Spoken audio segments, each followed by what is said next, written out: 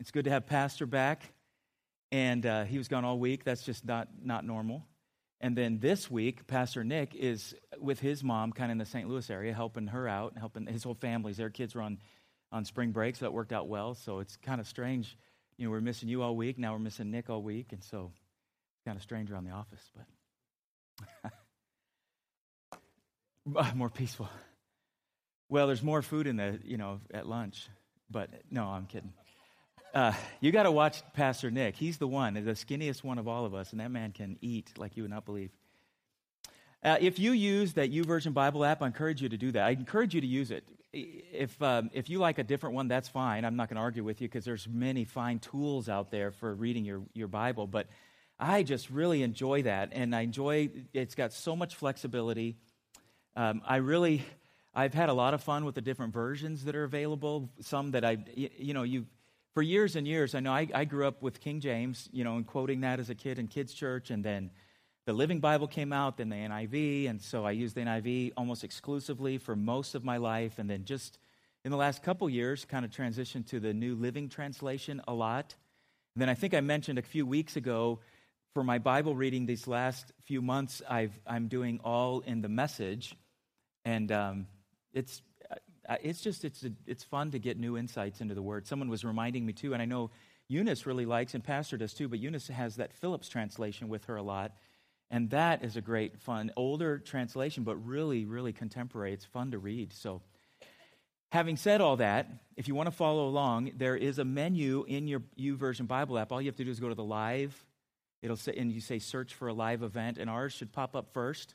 And when it does, it should say this: no mess, no ministry. How many of you, is anybody else here a paper boy?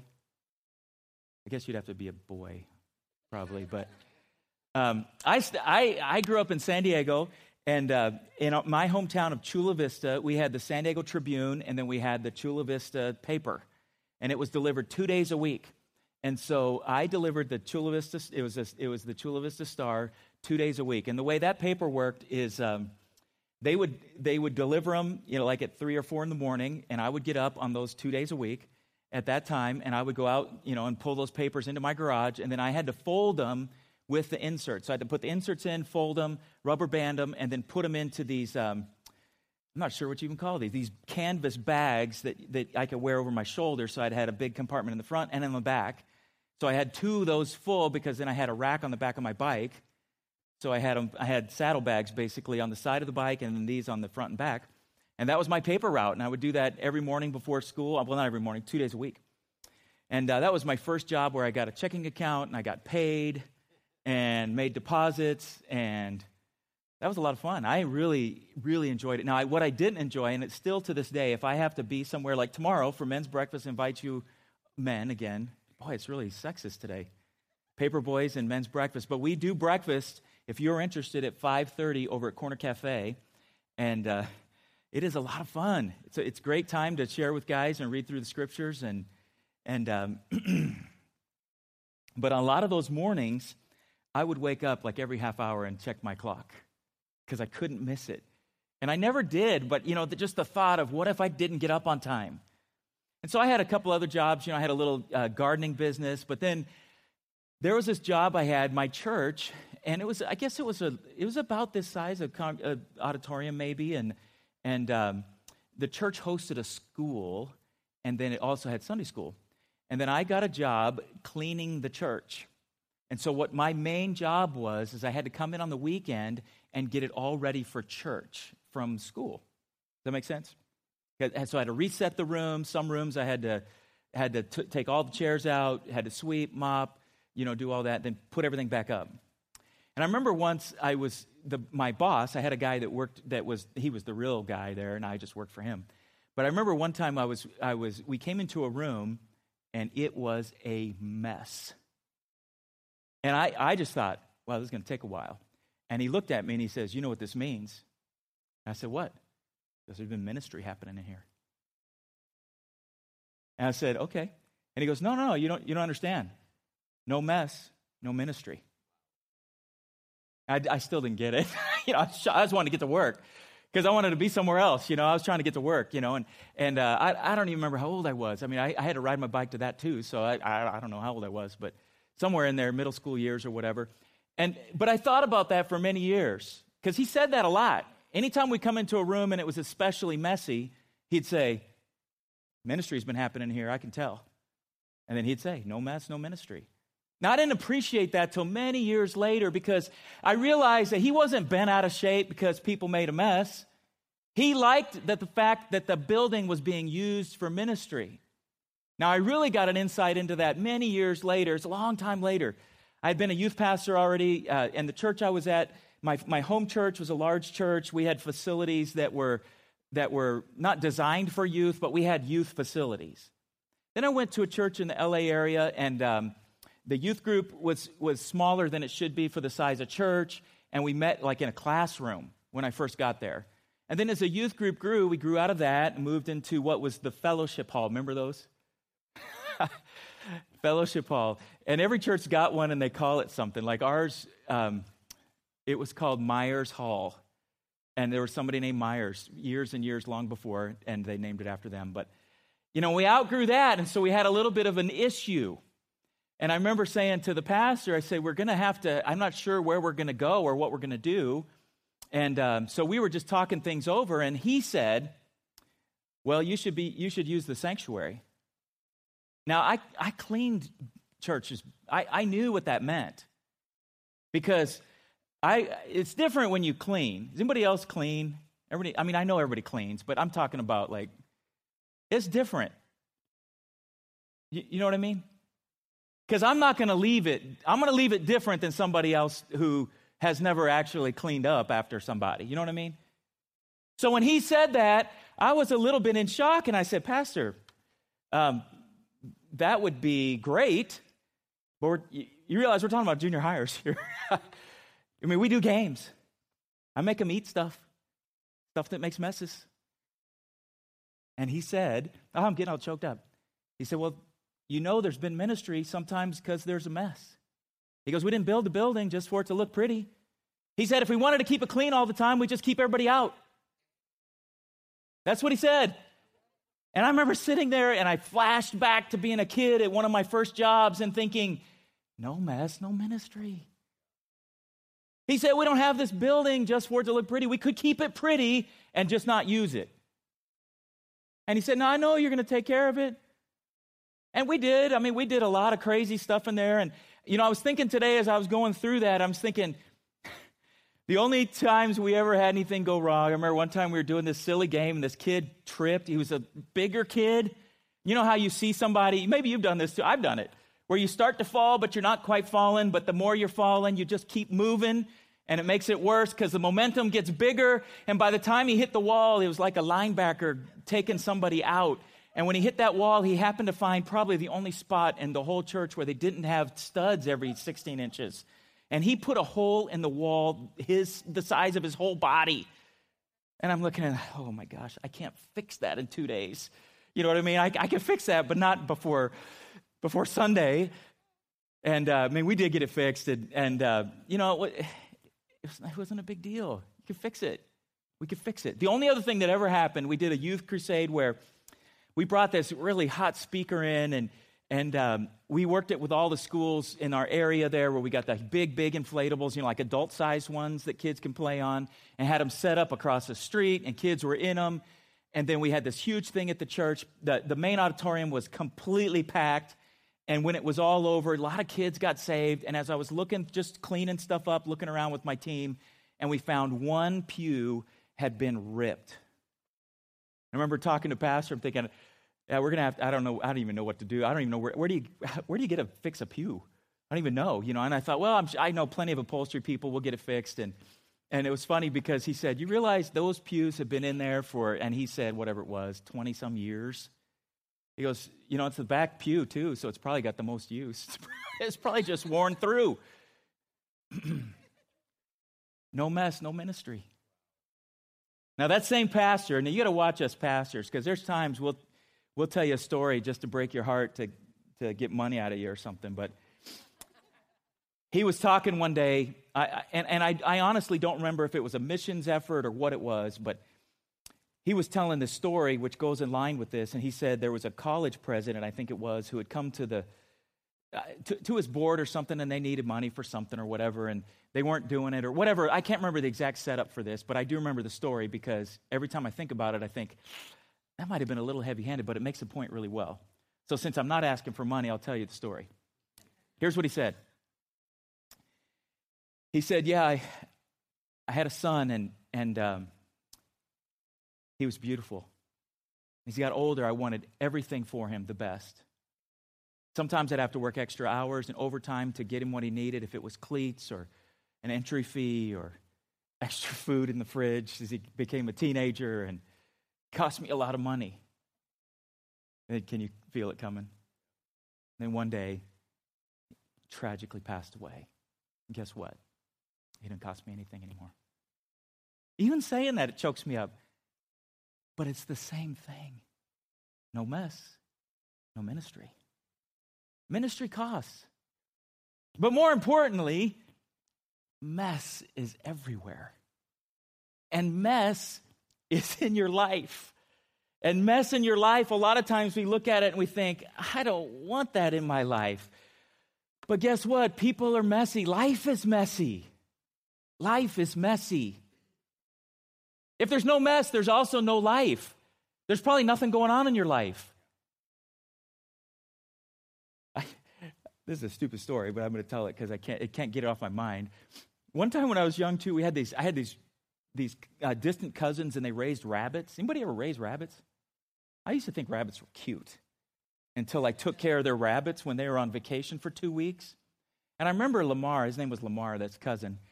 And he, ironically, Ben, he's the same guy, that lineman guy. But anyway, he told me, he goes, when you come, look at the cages. If it's not a mess, they're probably dead. I'm like, what? And he goes, yeah, and if you don't see anything, you got to get your hand in there, feel around, and if nothing moves, just throw them all away. I'm like, oh my gosh. I mean, just so matter of fact, I'm like, these are bunnies. What about Easter and everything, And I mean, he didn't care. They raised them and ate them. It wasn't like that, It's like, I remember going to his house one day, and like, the chicken looks weird. It's not the right shapes. And he's like, it's not chicken. It's rabbit. Like, oh. But life is messy. I mean, real life is messy. The life you see in magazines and a lot of times even on TV, except that, those late night drama ones, but most TV, it's not real. It's messy. It's like this. You've seen that. People are messy. Perfect people probably aren't actually real people. At least they're not showing you the real thing, because real life isn't like that. It's just not that way. I don't care who we are. I mean, most of us probably want this orderly life, and maybe some of your life is, but then there's parts where it's not quite like you planned, and even where you are today may not be exactly how you planned it to be. There may have been things that didn't work out exactly what you thought. It's just messy. I mean, that's real. That's how it is. Remember those days?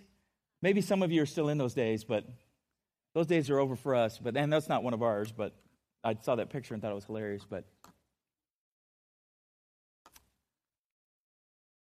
I mentioned already that ministry's messy. And what's funny about that is, and based on your personality, I mean, some people like things very structured. And I know that there's times where I'm really trying to accomplish something at my desk, and it seems like it takes me all day, and I'll come back and the computer's on the same spot that it was, at 9 o'clock in the morning or 8 o'clock in the morning, and it's exactly the same. And I think, I haven't done any of this today. What did I do? Well, this came up, and this came up, and this happened, and this, and this. And I was so relieved one day when a way smarter person than me said, ministry is actually a lot of times about the interruptions. They are the ministry. You think about it. Those, obviously the planned things are important and you have to get them done, and that always happens, but so many times it's the interruptions.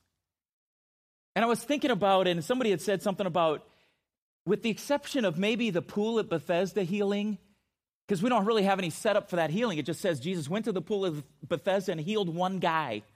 It wasn't like the other times where there's throngs of people coming. one guy. So we don't know about that one. But if you think about it, and feel free to look it up and let me know if I'm wrong, but all the others are like interruptions.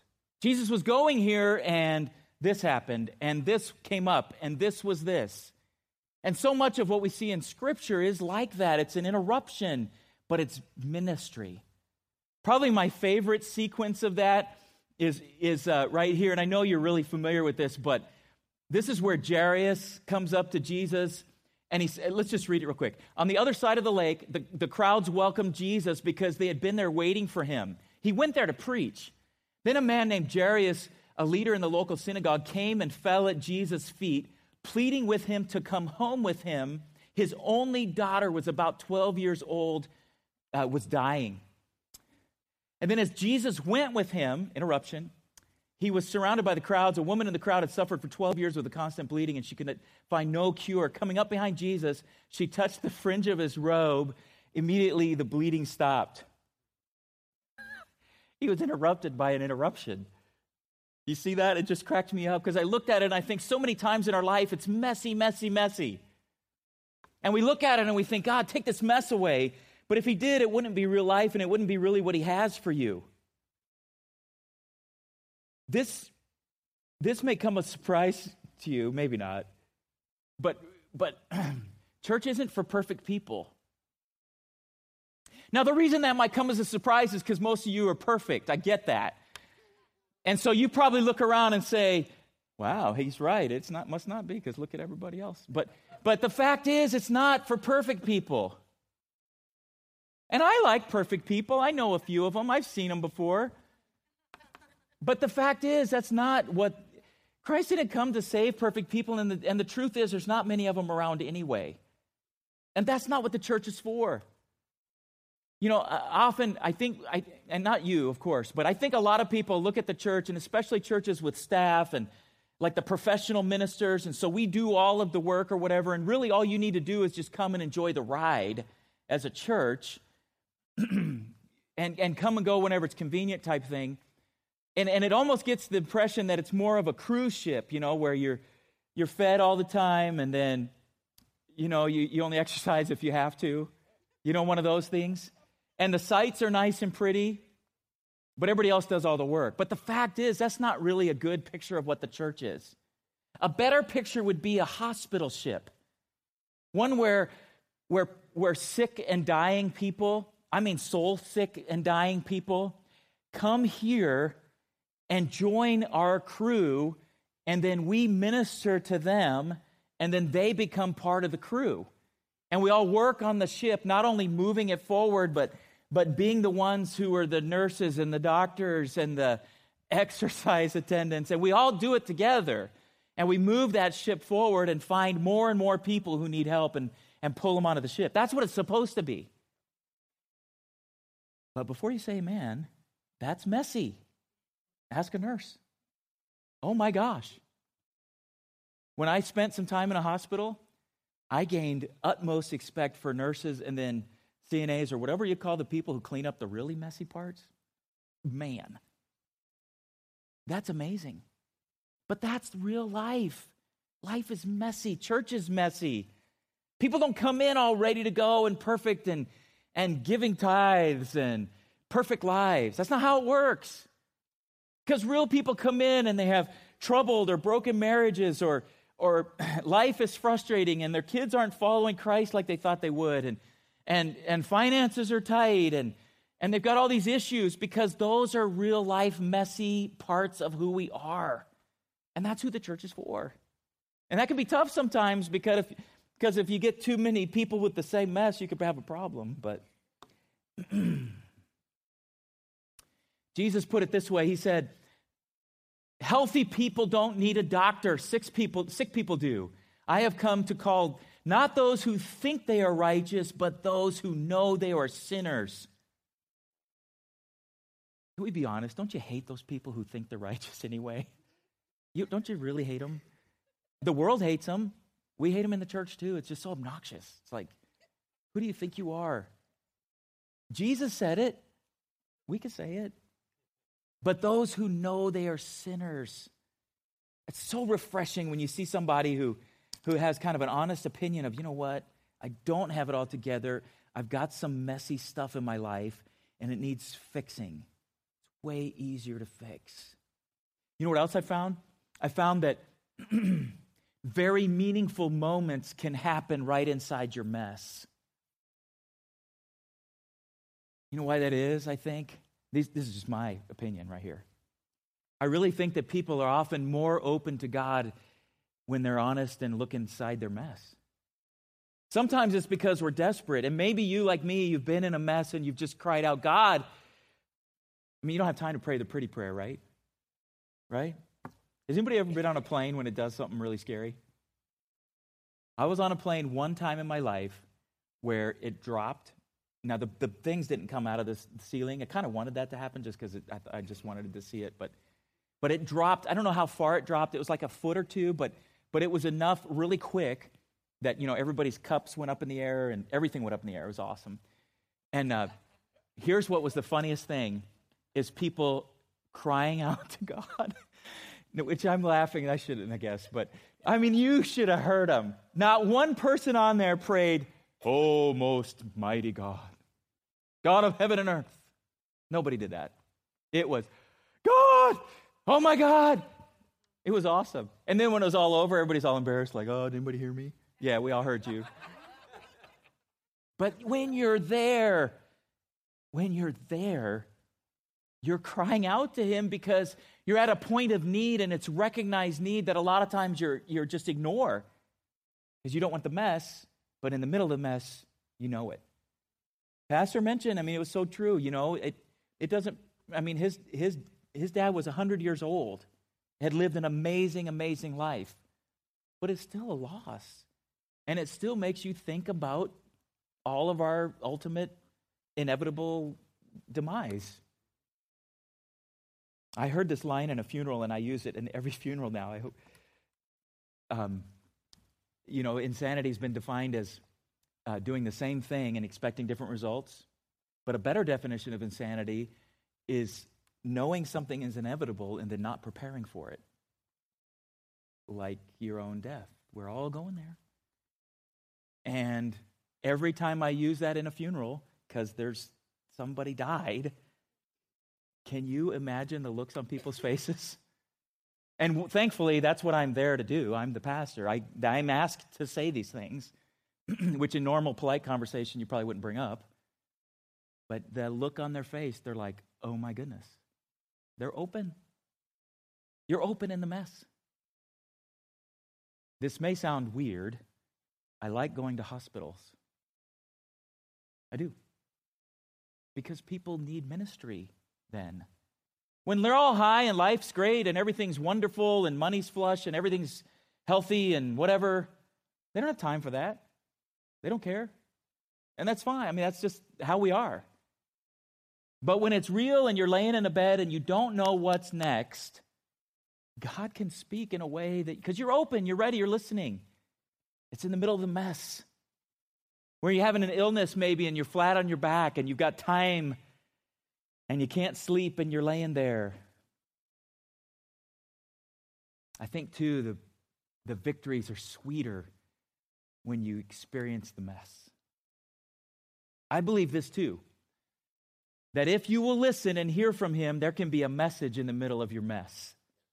That he can speak to you. Not only can he speak to you because you're ready to hear, but he's got things to tell you. And I think this is true. I really do. He's speaking to us all the time. It's just we're not listening. It's just going right over us and by us. And we're busy doing our thing and we're distracted by wonderful things, good things. But then we get stopped in our tracks and we're middle of a mess and we're God, how did I get into this mess? I am certainly not saying that he did it to you. I've heard people say, and I understand it, they'll say, "God, why are you doing this to me? What are you trying to teach me?" As if he's doing this to you to teach you. But I like to see it like this. He can teach you because you're finally listening. And he can do something amazing out of your mess because that's God and that's who he is and that's what he does. That's what he does. This portion of scripture in Psalm 103, let's read it we'll just read through it real quick. The Lord is compassionate and merciful, slow to get angry, and filled with unfailing love. He will not constantly accuse us nor remain angry forever. He does not punish us for all of our sins. He does not deal harshly with us as we deserve. For his unfailing love toward those who fear him is as great as the height of the heavens above the earth. He has removed our sins as far as the east is from the west. The Lord is like a father to his children, tender and compassionate to those who fear him. Now you, like me, might stop and say, it's awful nice of him because I'm a mess, right? And I'm ripe for ministry because I'm a mess and there's, right? And I don't deserve this. And that's true. That's what grace is. That is grace. And he's merciful to us by not giving us what we deserve. Do you know why that is? I love this next verse. Maybe you never thought about these verses all being connected together, because so often we cherish different individual ones, and there's nothing wrong with that. It's just verse 14 is really cool. It says, for he knows how weak we are, and he remembers we are only dust. You know he made you, right? Now, he didn't leave you like you are, and he doesn't intend to leave you like you are, and we all have personality quirks that need to be worked out, and rough edges smoothed, and all that's true. But ultimately, God has patience with his creation who he created. He knows you're a mess. I mean, everything's messy. The world is messy. People are messy. Life is messy. Being a human is messy. I mean, that's just how it is. But he doesn't leave us like that. He doesn't leave us like that. In fact, look at this for a minute. There's a great story about a woman caught in a mess, and I know you're very familiar with it. It's that story of the woman that caught in adultery. Remember that? If you haven't heard the story, they're trying to trap Jesus and trick him into saying or doing something that would be able to bring charges against him. So they bring this woman to him and throw her down, and they say, this woman was caught in the very act of adultery. So what do you say? Moses says to stone her. What do you say? So they're trying to trap him because the Jews didn't have the legal authority under the Roman government to kill somebody, but the Jewish law said she deserved death. So they're trying to trap Jesus in that little trap there. So Jesus, clever man. He doesn't buy into their trap. She's in a mess.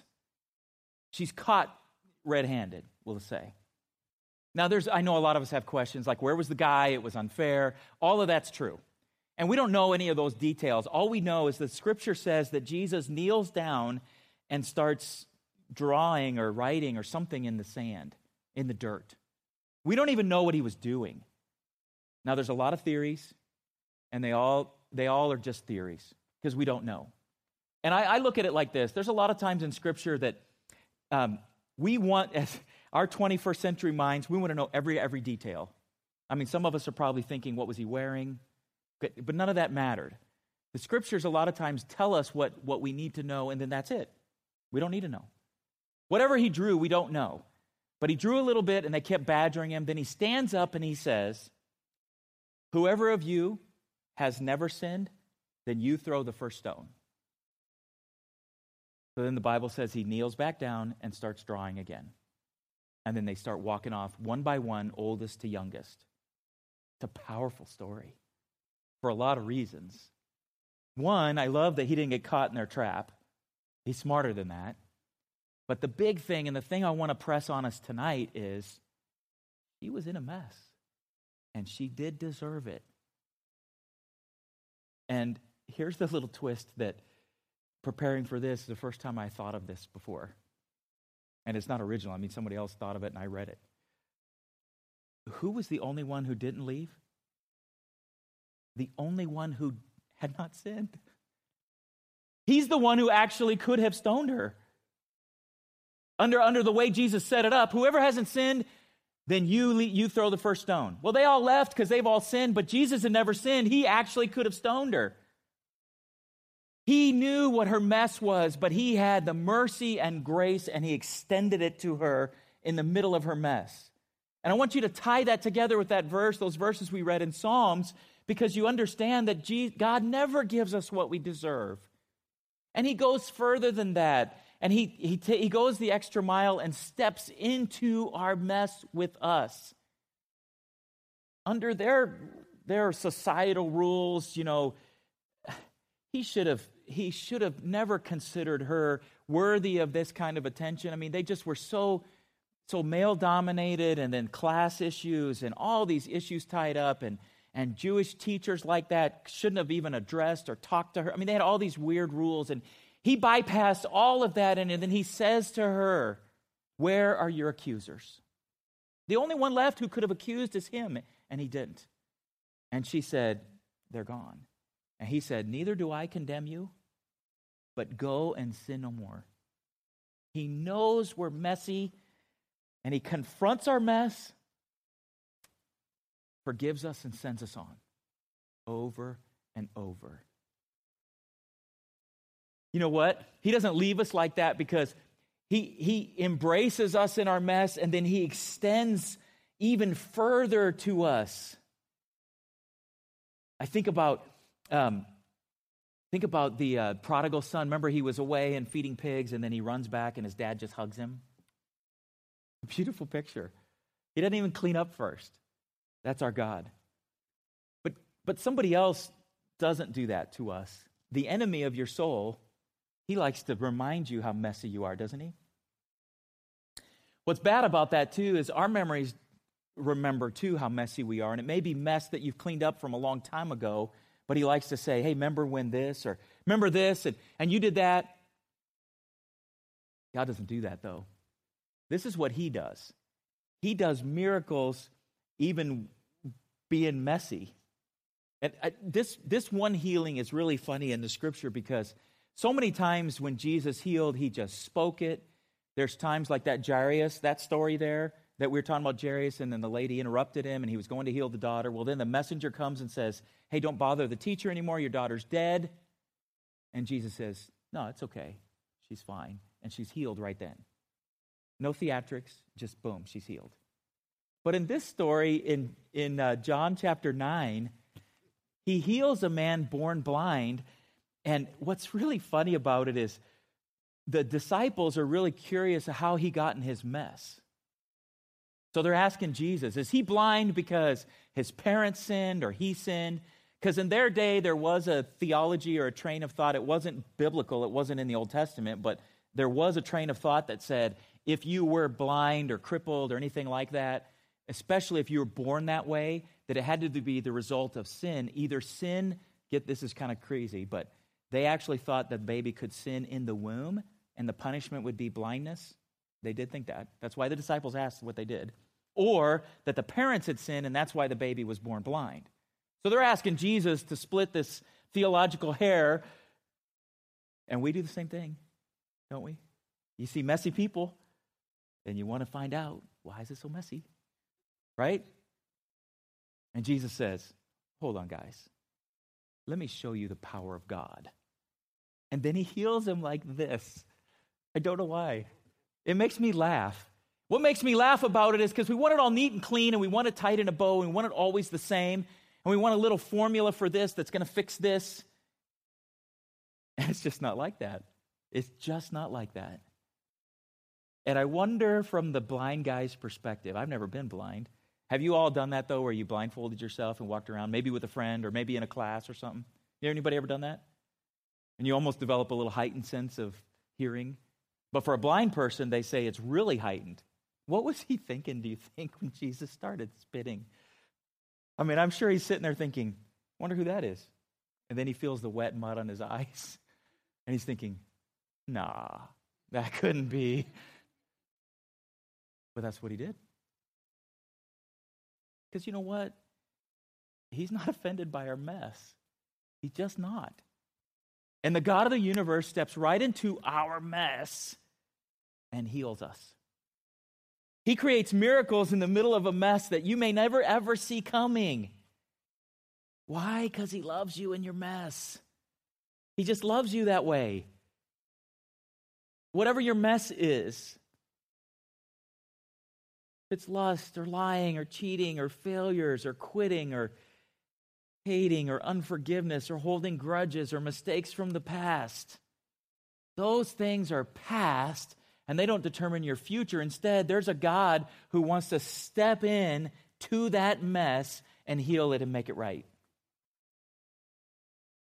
Maybe today your marriage doesn't feel right. Your life doesn't feel right. Your job, maybe your ministry or your volunteer role or your family or something about what's going on in your life. You're just thinking, God, it is a mess. Here's what I want you to remember tonight. He'll make a miracle right in the middle of your mess. Because no mess, what? No ministry. Don't look at your mess and think, oh, it's over and it's horrible and I can't do anything for God. Instead, look at it and think, what is God going to do out of this? Because when he looks at you, he doesn't see a failure and an impossible thing. What he sees is the potential and the possible, and he sees something that he can make beautiful. Because he's God. He does that. If it was left to me, I'd run out of ideas and I would be stumped. But he's not like that. He is infinitely smarter than us. He's infinitely more creative. He is God. That's the definition of who he is. He can do that. And he loves to do that. He loves to do that with his creation and make new things. That's what he does. That's what he does. So here's my challenge to you tonight and my invitation for prayer for you tonight. He will make a miracle out of your mess. Where you see failure, he sees opportunity. Do you think it looks hopeless? Just ask yourself, hopeless to who? To me? Yeah, that's okay, because you're not God. Not hopeless to him. Here's what you need to do. If you're any of those things and you have any of those things going on, maybe it's even the enemy saying, hey, this is you and this is what you were or what you are, and it's okay. You can just remind him of, hey, that's okay because I've got a God who steps into my mess and he makes it bigger and better and he does new things. But it might require, are you ready to turn that mess over to him? This may sound weird, and I don't even know how this works, but you ready for him to put a little mud in your mess? Because that could get awkward, and I don't know what that means. It might mean that he steps in and it doesn't look like what you thought it would look like, or there's correction from somebody you didn't expect it from, or he wants to make an adjustment that you think is kind of weird. I mean, really, if anybody but Jesus came at you with spit and mud, would you let him pray for you like that? I don't think so. No offense, I don't even think I let my wife do that. I mean, that just seems weird, But Jesus may come to you and say, I need to change some things in your life, and it may look to you like, hey, this is really bizarre. It may mean that you have to change some things, quit some things, surrender some things, do some things different, like that definition of insanity I mentioned. You may have to actually let go of some things, or people, or associations, or things you feel like you deserve, or you may have to adjust your schedule and spend more time with him than you think you needed to. I wrote this down and I thought, well, that sounds funny, but you may even have to be patient.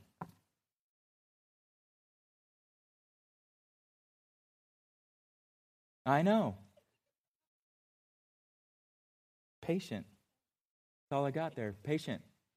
Wow. Dave, can you put some music on? Could you guys shut your eyes for just a second? I was going to have you all raise your hand if you had mess in your life, and I thought, well, that's stupid because that's who we are. Who we are. I was going to have you raise your hand if maybe there were some things that the devil brings up from time to time about your past or things that you had already had forgiven, and then I thought, that's stupid too, because we all have that. And I'm not going to have you raise your hands, but I do want you to think about this, and as you think about it, open your heart and mind to the Holy Spirit and let him speak to you. This is how the Holy Spirit works. In case you're not familiar with this, one of the things he does, it says in the book of John that he convicts us of sin. And what that means is that he speaks to us in our inner person and he says, yes, that's you. Yes, I'm talking about you. And that when I say speak, I'm not necessarily talking about an audible voice, but it may be an impression or a heaviness or a burden that you say, wow, I need to fix this or that. So let me just ask you some questions, and I'm going to pause a little bit after each one of them because I want you to give the Holy Spirit time to speak, and I want you to listen because I think a lot of times we get so overwhelmed with our mess that we want to just rush on and fill our lives with a sense of busyness that we don't listen. First thing is, maybe your mess is some things in your life that didn't exactly turn out like you thought they would. Maybe a relationship, maybe your kids, maybe a job, maybe a trajectory that way. Whatever that mess is, whatever God's putting on your heart right now to think about, let me just ask you, are you ready to turn that mess over to Him? Are you ready for that?